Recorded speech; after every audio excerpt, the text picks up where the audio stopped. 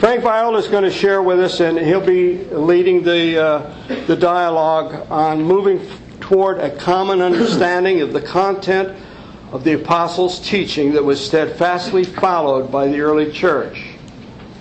You ready to go, Frank? Sure. All right. Have a good time. Okay, I'm going to stand. Hopefully it'll help you hear me better. Just a footnote on your question sheet.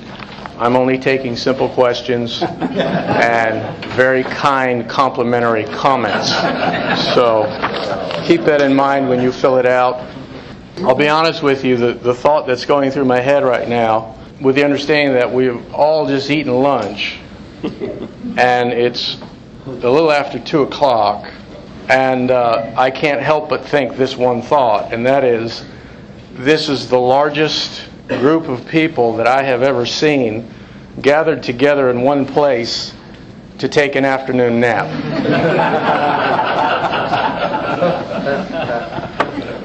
So if I can keep you awake, I will have accomplished something. Brother Don, how long do I have? Well, you take 35 minutes, and then we'll go to 4:30. Okay. Okay. All right. I just got an iPhone, and it has a nice stopwatch here, so I can keep track. Which reminds me of a story. There was a pastor once who was designing a new church building. And for 20 years, his entire congregation would sit in the back row. And they would always leave at 12 o'clock sharp. So while he was designing this building, he had something done to the pews that nobody knew about. Sunday morning came, and he mounted the pulpit, and as he began preaching, he pushed a button, and the pews began moving forward. And the front ones disappearing into the floor. And they stopped when his entire congregation, for the first time, was now in front of him.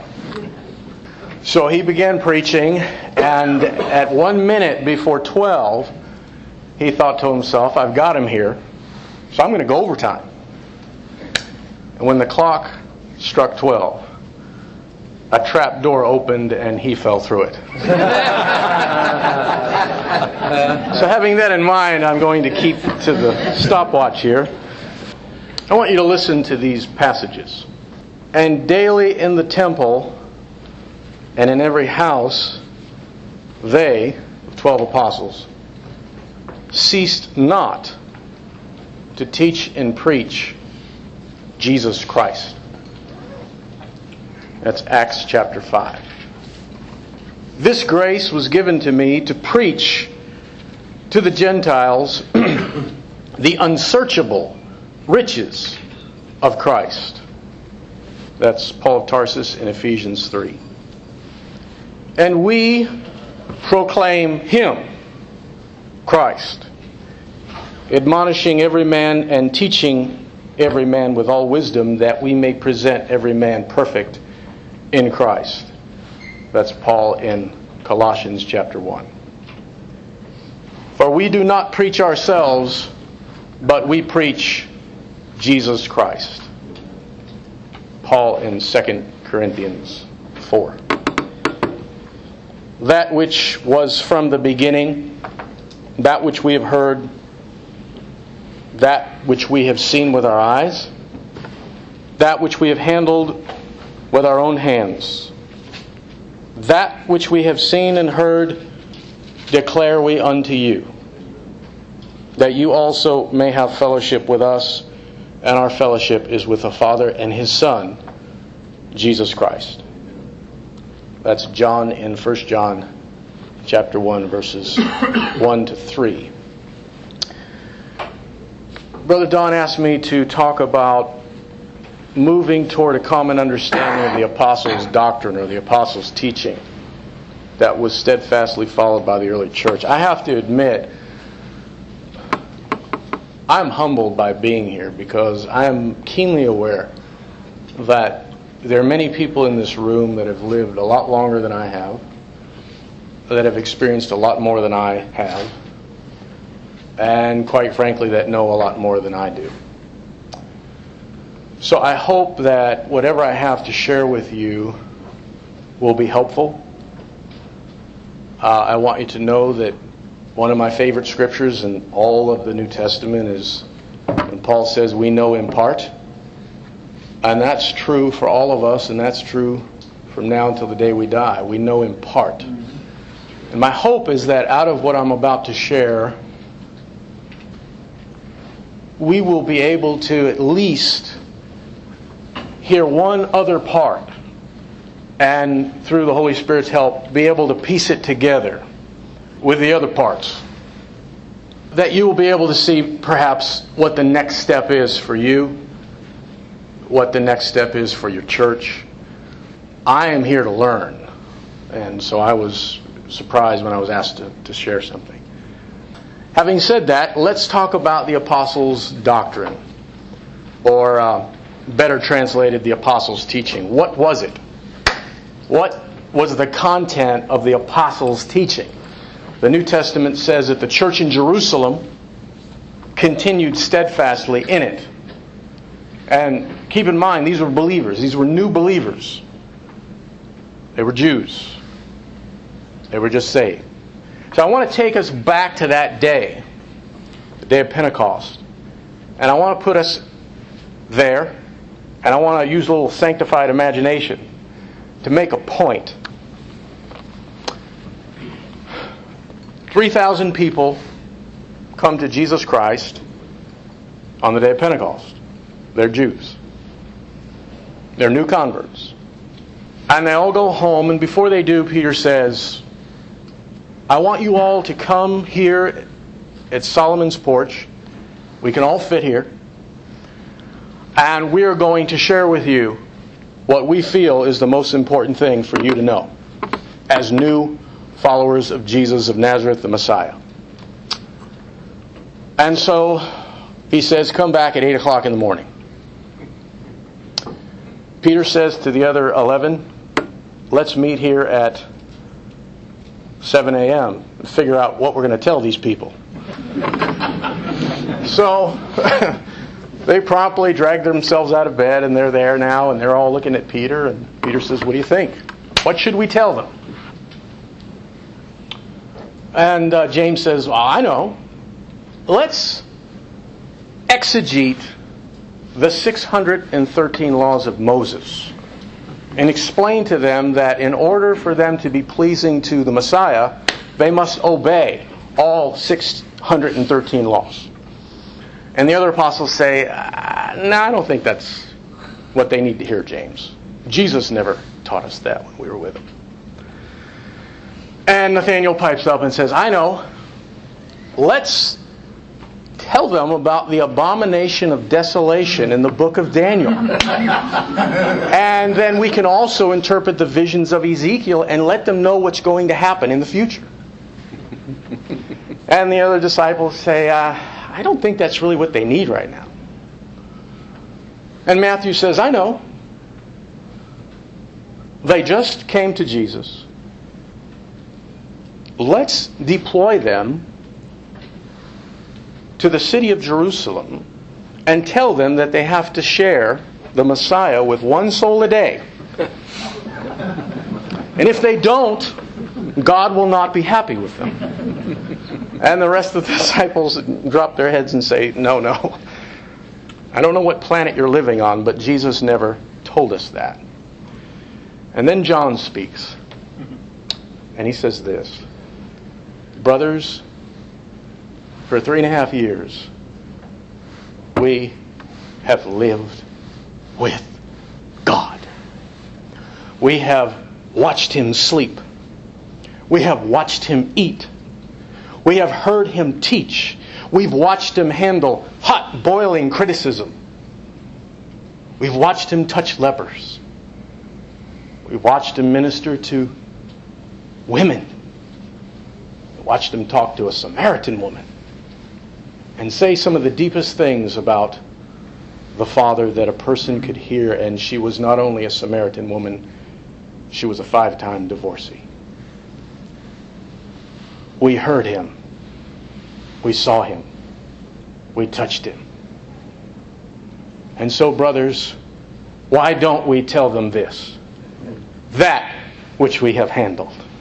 that which we have seen, that which we have watched, that which we have lived with. Let us proclaim Him, so that they will have fellowship with Him and with us. Amen. For our fellowship is with the Father and with His Son. Amen.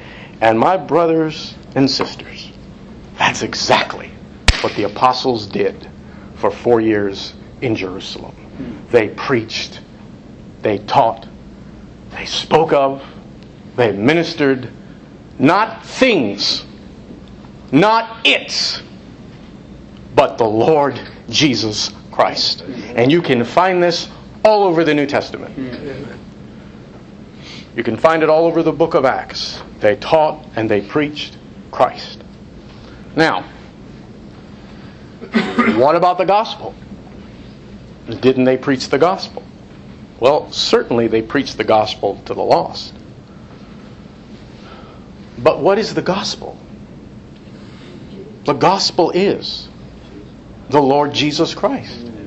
He is the good news, brothers and sisters. You can't separate the good news from Jesus. He is the gospel. We have no gospel without Him. It's not the plan of salvation. He is the plan of salvation. But wait a minute.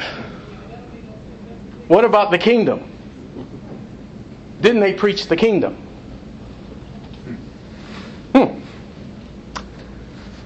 Well, right or wrong, I'm going to share with you my answer to that question. And I believe, as a student of history, that the body of Christ, somewhere around the 4th century and on, has made a monumental mistake. And that is that we have separated the kingdom of God from the person of the Lord Jesus Christ. And we have made it a thing, an it, a subject, a topic. And yet the early Christians, and you can find this not only in the New Testament, which I will share with you in a minute, but you can find this in the writings of the Christians in the 1st, 2nd, 3rd, and even 4th century. Origen said that Jesus Christ is the auto basileia. What does that mean? He is the embodiment of the kingdom of God. He is the incarnation of the kingdom of God. You can't have the kingdom without the king. He fleshes out the kingdom. In Him is the kingdom. I have often looked for years, a translation of the word kingdom that I could insert everywhere in the New Testament, and it would fit. Okay? And the reason why is because there are so many different views and teachings and understandings of what the kingdom is. I would suggest that if I handed out a slip of paper to everyone here and I asked you to write down what is the kingdom of God, I guarantee we'd have, let's say we have 70 people in the room, we'd have 80 different definitions. Now let me just survey here real quick because I want you to see the importance of this. There's one crowd of Christians, and I'll use that term, one camp, that says that the kingdom of God is heaven. That's still very much alive today. We have another camp that says it's the other realm. That's how they would translate it. It's the other realm. So it's not only heaven, but it's heavenly places. It's the spiritual realm. We have another camp that says it is related to the future, physical, literal coming of Jesus Christ on the earth, where He will rule and reign physically out of Jerusalem, presumably. And so the kingdom is future. We have another camp that says that's all wrong. On the day of Pentecost, the prayer of Jesus, Thy kingdom come, Thy will be done on earth, was answered completely. And there's nothing left to look forward to. The kingdom is here. And then we have two viewpoints that are dominating the Christian landscape right now. And they're held in tension. And one of them says that the kingdom of God is associated with making the world a better place. It is the bringing of a utopia into this fallen planet. And so those who emphasize that will say that the kingdom of God is related to things like social justice, caring for the poor, standing with the oppressed, taking care of the environment. Okay? Very popular today. It's really the old social gospel, pre-World War II, that's been resurrected, as well as liberation theology. Very strong, very popular. Then over here, there's another camp that says the kingdom of God is associated with bringing the power of heaven on the earth. And so these people emphasize casting out demons, healing the sick, opening the eyes of the blind, miracles. And what do you do with all this? And I would suggest this to you, that I think we can find truth. I think we can find aspects of truth. I think we can find scriptural support for all of those. But brothers and sisters, it is my personal judgment that in every one of those camps, the kingdom of God has been separated from the Lord Jesus Christ Himself. And it has become a thing. In it, we are chasing something, and now it's the kingdom, and Jesus has been lost in the temple. And do not think that that's not a possibility. I would submit to you that Jesus Christ is the embodiment, the incarnation. He is the reality of the kingdom. Remember when He was standing in the middle of some Pharisees. And one of the questions they asked Him was, tell us, when will the kingdom of God come? And His answer is very interesting. He said to them, do not think that the kingdom of God comes with observation, saying, lo, here it is, or lo, there it is. Listen, the kingdom of God is in your midst. In other words, I am standing here. I am the kingdom. Wherever I am, there is the kingdom of God. You cannot separate it from Christ. Now, if I was a Bible translator, and I'm not, the best phrase that I know of, and maybe you can top it, but I haven't found a better one yet. The best phrase for the kingdom of God would be the manifestation of God's ruling presence. And I'll say it again. The manifestation of God's ruling presence. And in my opinion, you can take that sentence and insert it everywhere the word kingdom of God or kingdom of heaven or kingdom is used in the New Testament. Now, let's break that down. The manifestation of God's ruling presence. The manifestation has to do with image. It has to do with making something visible. Right? Go back to Genesis 1. This is the blueprint of what Paul calls the eternal purpose of God. That which God has been working out since before creation. The very reason why He created. Paul calls it God's eternal purpose. Because it began in eternity past. And we have the blueprint of God's eternal purpose in Genesis 1 and 2. And in Genesis 1, what does God say to human beings? Essentially, let us make man in our image. In other words, human beings were to bear the image of God, to make visible the invisible God. And then when we come over to the New Testament, what do we see? Jesus Christ is the visible image of the invisible God. He is the manifestation of God. If you want to see what God looks like, look at the carpenter from Nazareth. He is the exact representation, the exact expression. No one has seen the Father but the Son, who has revealed and expressed Him. So, set aside the word manifestation. And then you have the word ruling. God's ruling. God's rule.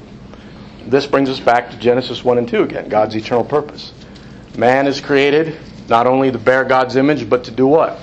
Rule the earth. subdue the creeping things. And what do we see in Jesus? Brothers and sisters, you have the rule and reign of God in this human being. He has power over nature. He is walking on serpents and scorpions. He is casting out demons. He has authority over the creeping things. He has within himself all authority. And so you have the rule of God embodied in this person, Jesus Christ. Now, I want to hit pause here and make a point, and that is this, that it seems to me that in most of the definitions and viewpoints of the kingdom of God that I've given, it's all related to God's activity. Social justice, activity. Healing the sick, activity. Casting out demons, activity. Dietrich Bonhoeffer, can't say his name, good German, wrote a book entitled Act and Being. And in it he said that God is not act and God is not being. God is both act and being. And you cannot separate act and being from God. And in fact, we find the act and being of God in the person of the Lord Jesus Christ. For the two are wedded in Him. And so what I'm suggesting to you, brothers and sisters, is that I believe that one of the flaws that we, all of us, have inherited, and it has to do with a mindset, is we have made the kingdom of God act. And we have separated the kingdom of God from the person of the Lord Jesus Christ. And you cannot do that. Because He is the kingdom of God in flesh. Now, that brings us to the word presence. The manifestation of God's ruling presence. And herein we find Emmanuel. In this person, Jesus, is not only the expression of God, is not only the rule of God. In other words, is not only the act of God, but He Himself is God. His presence is found in a person. And you cannot separate His presence from that person. So in Jesus we have God's act and God's being. In Jesus we have the kingdom of God. And so consequently I come back to the apostles' teaching. What was it? What did they teach? What did they declare? They declared one thing only. It was the person of the Lord Jesus Christ. Not as a plan of salvation, not as a theology, not as just Savior, but the unsearchable riches and the glories, the infinite treasures. All the treasures of wisdom and knowledge are found where? In Him. And just step back and ask yourself, what is God the Father occupied with? He only speaks out loud 2 or 3 times in the New Testament, in the Gospels. And He always says the same thing. This is my beloved Son. Hear Him. The Father is occupied with His Son. The Word of God, the Word that comes out of the Father's mouth, is always one thing. Jesus is the Logos. He's the Word of God. When God speaks, it's one thing. It's Christ. It's His Son. He's totally, completely occupied with His Son. And what about the Spirit? The Spirit has not come to testify of Himself. He has come to testify, to reveal, to magnify, to glorify me. Brothers and sisters, the Holy Spirit is occupied with one thing, and that's the Son of the living God. You want to find a person that's full of the Holy Spirit? He's not going to be talking incessantly about the Holy Spirit. He's going to be talking about the Lord Jesus Christ out of every pore. That is a Spirit-filled person. Amen. He will be consumed with Christ. And what about the Scriptures? The Scriptures are a compass pointing somewhere. Pointing to your blessing. No. Pointing one place. For all Scripture testifies of me. And out of Moses and the Psalms and the prophets, He unveiled Himself. Brothers and sisters, you cannot turn one page of the Bible except that you will find Jesus Christ on every page, including the Old Testament. Even Adam, as Paul said, was a figure, an image, a shadow of the one who was to come. What's my point? My point is this. We have complicated the message of the gospel. We have complicated Christian teaching. We have complicated the gospel of the kingdom. We have complicated the apostles' doctrine. And I would suggest to you that if you were to go through your New Testament with a very careful eye, you will find that what is breathing out of every pore, what is coming out of every page, what is permeating out of the pen of Paul of Tarsus and Peter and John is nothing other than the Lord Jesus Christ. That was their message. That was their doctrine. That was their passion. It was a him. It wasn't an it or a thing. If you preach the kingdom as a thing, you will get division. But if you preach the Lord Jesus Christ and all of His glory, depth, height, and riches, you will get the kingdom of God. Amen. You cannot separate the kingdom from Jesus Christ. Now, I went through last night just to kind of give you the flavor of what I'm speaking about and how the Scriptures testify. I went through the first chapter of 4 of Paul's epistles. And out of the abundance of the heart, the mouth speaks. I just want to share with you what I found in the way of making a point. And I want to contrast this by a habit I have. And maybe it's not a good habit. It's just a habit I have. I don't do it all the time.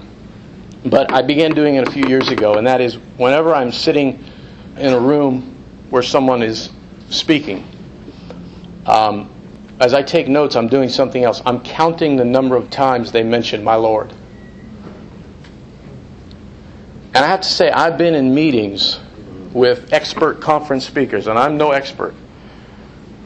And they're talking about the church, or they're talking about the problems of the church, or they're talking about the restoration of the church, or they're talking about the kingdom of God, or they're talking about what the world needs. And I have sat there for 60 minutes, and not once did they mention the name of the Lord Jesus Christ. How on earth can you do that? I don't understand it. People do not need an it, whether religious, correct, accurate, or right. They don't need a thing. They need Him. And this means that those who are Christian workers, we have one job. And that is to know Him so well, so deeply, so profoundly that when we open our mouths, it is Christ and nothing but Christ that comes out. People need Christ. Not a method. Not a strategy. And I use those words because in the last few conferences I've been in, that's what I've heard. Strategy and method. Where's my Lord? Paul of Tarsus, in one chapter in Ephesians. Listen to this. There are 23 verses in Ephesians chapter 1. He references the Lord Jesus Christ 27 times. This is a man who's occupied with what the Father is occupied with what the Spirit is occupied with what the Scriptures are occupied with. He's occupied with Christ. And that's what he built the church on. You know, we talk about master builder and workers being builders. Well, let me tell you something. There's 3 materials to build with. You'll find it in Genesis 1 and 2, and you'll find it in Revelation 21 and 22. It's what the house of God is made out of. Gold, pearl, and precious stone. And in 1 Corinthians 3, Paul mentions those elements, only he substitutes silver for pearl. Because silver speaks of redemption. And in Genesis 1 and 2, there is no sin, so there's no need of redemption. And in Revelation 21 and 22, there's no sin, it's gone. There's no need of redemption. But he says, take heed how a man builds and what a man builds with. If you build with Christ, you're building with gold, pearl, and precious stone. Those are imperishable. But if you're building with something else, then it's wood, hay, and stubble. and it will not build the house of God. So that's just a little footnote. Colossians 1, 29 verses. He mentions the Lord Jesus Christ 30 times. Philippians 1, 30 verses, he mentions Jesus Christ 21 times. And on and on.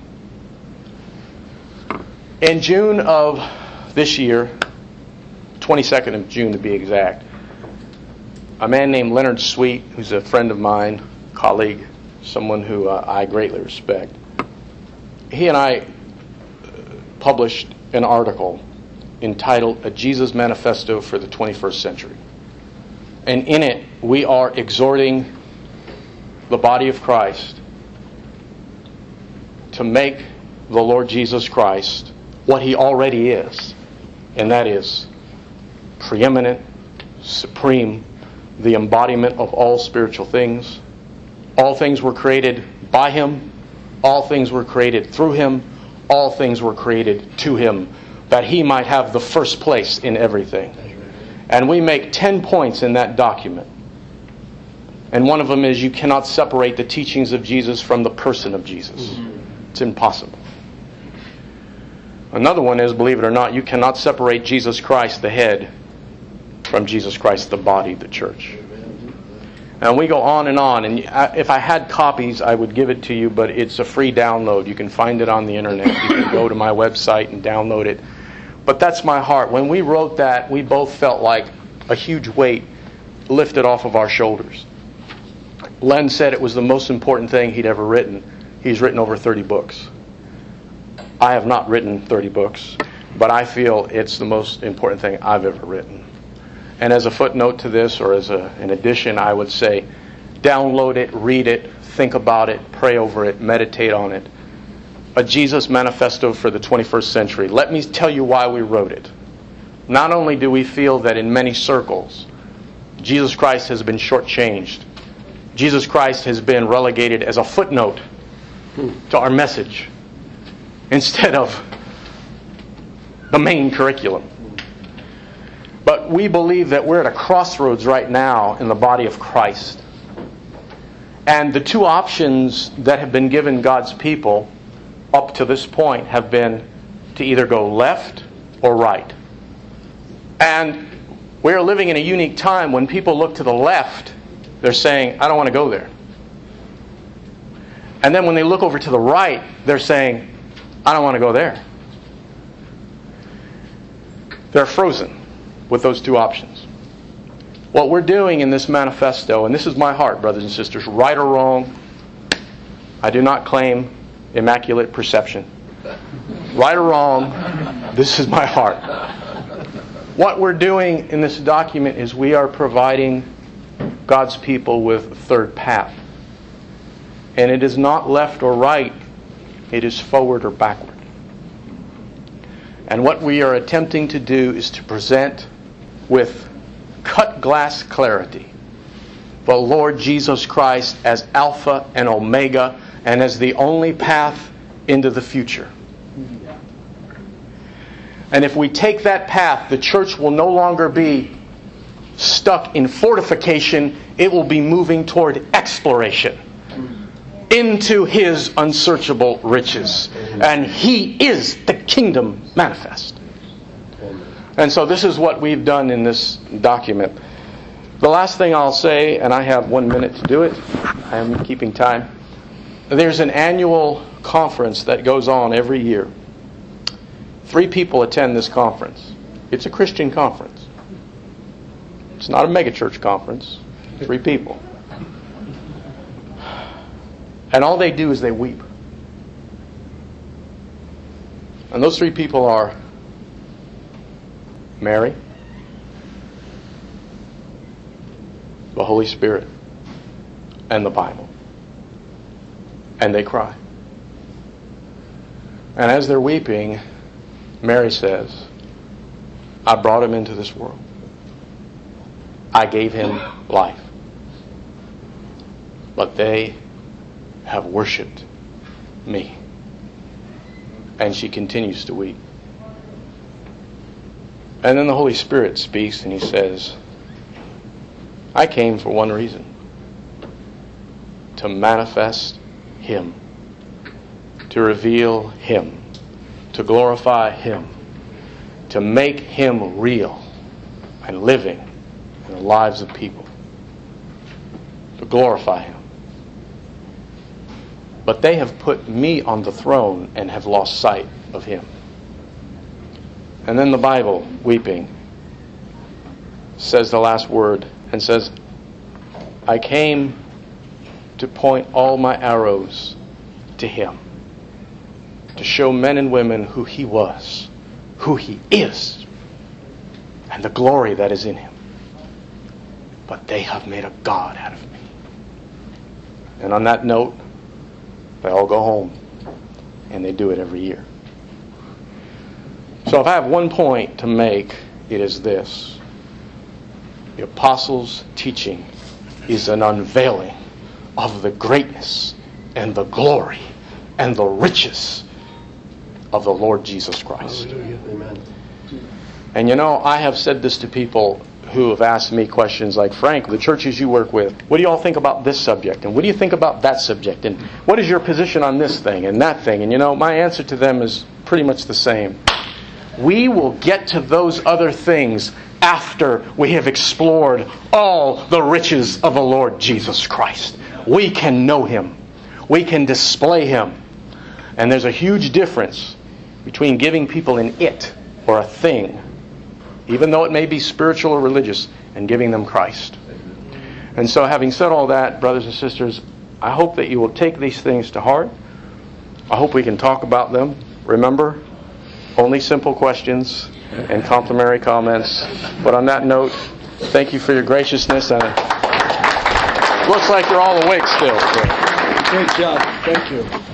Jose.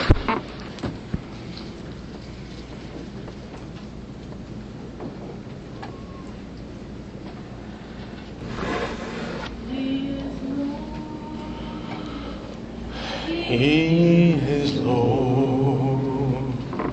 He has risen from the dead, and He is Lord. Every knee shall bow, every tongue confess that Jesus Christ is Lord. You are Lord. You are Lord. You are Lord. You have risen from the dead, and you are Lord.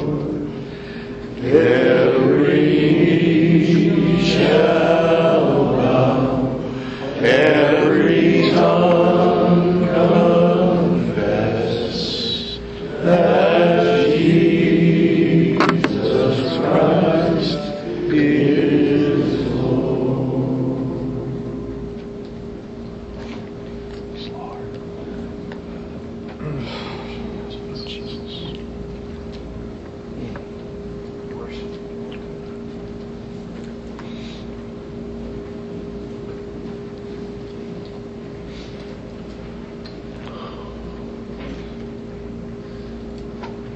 I just have to say this, that is the first message I've heard in a long time that I felt like giving a standing ovation to, and not just the messenger, but the message. Can we do that? Sure. So,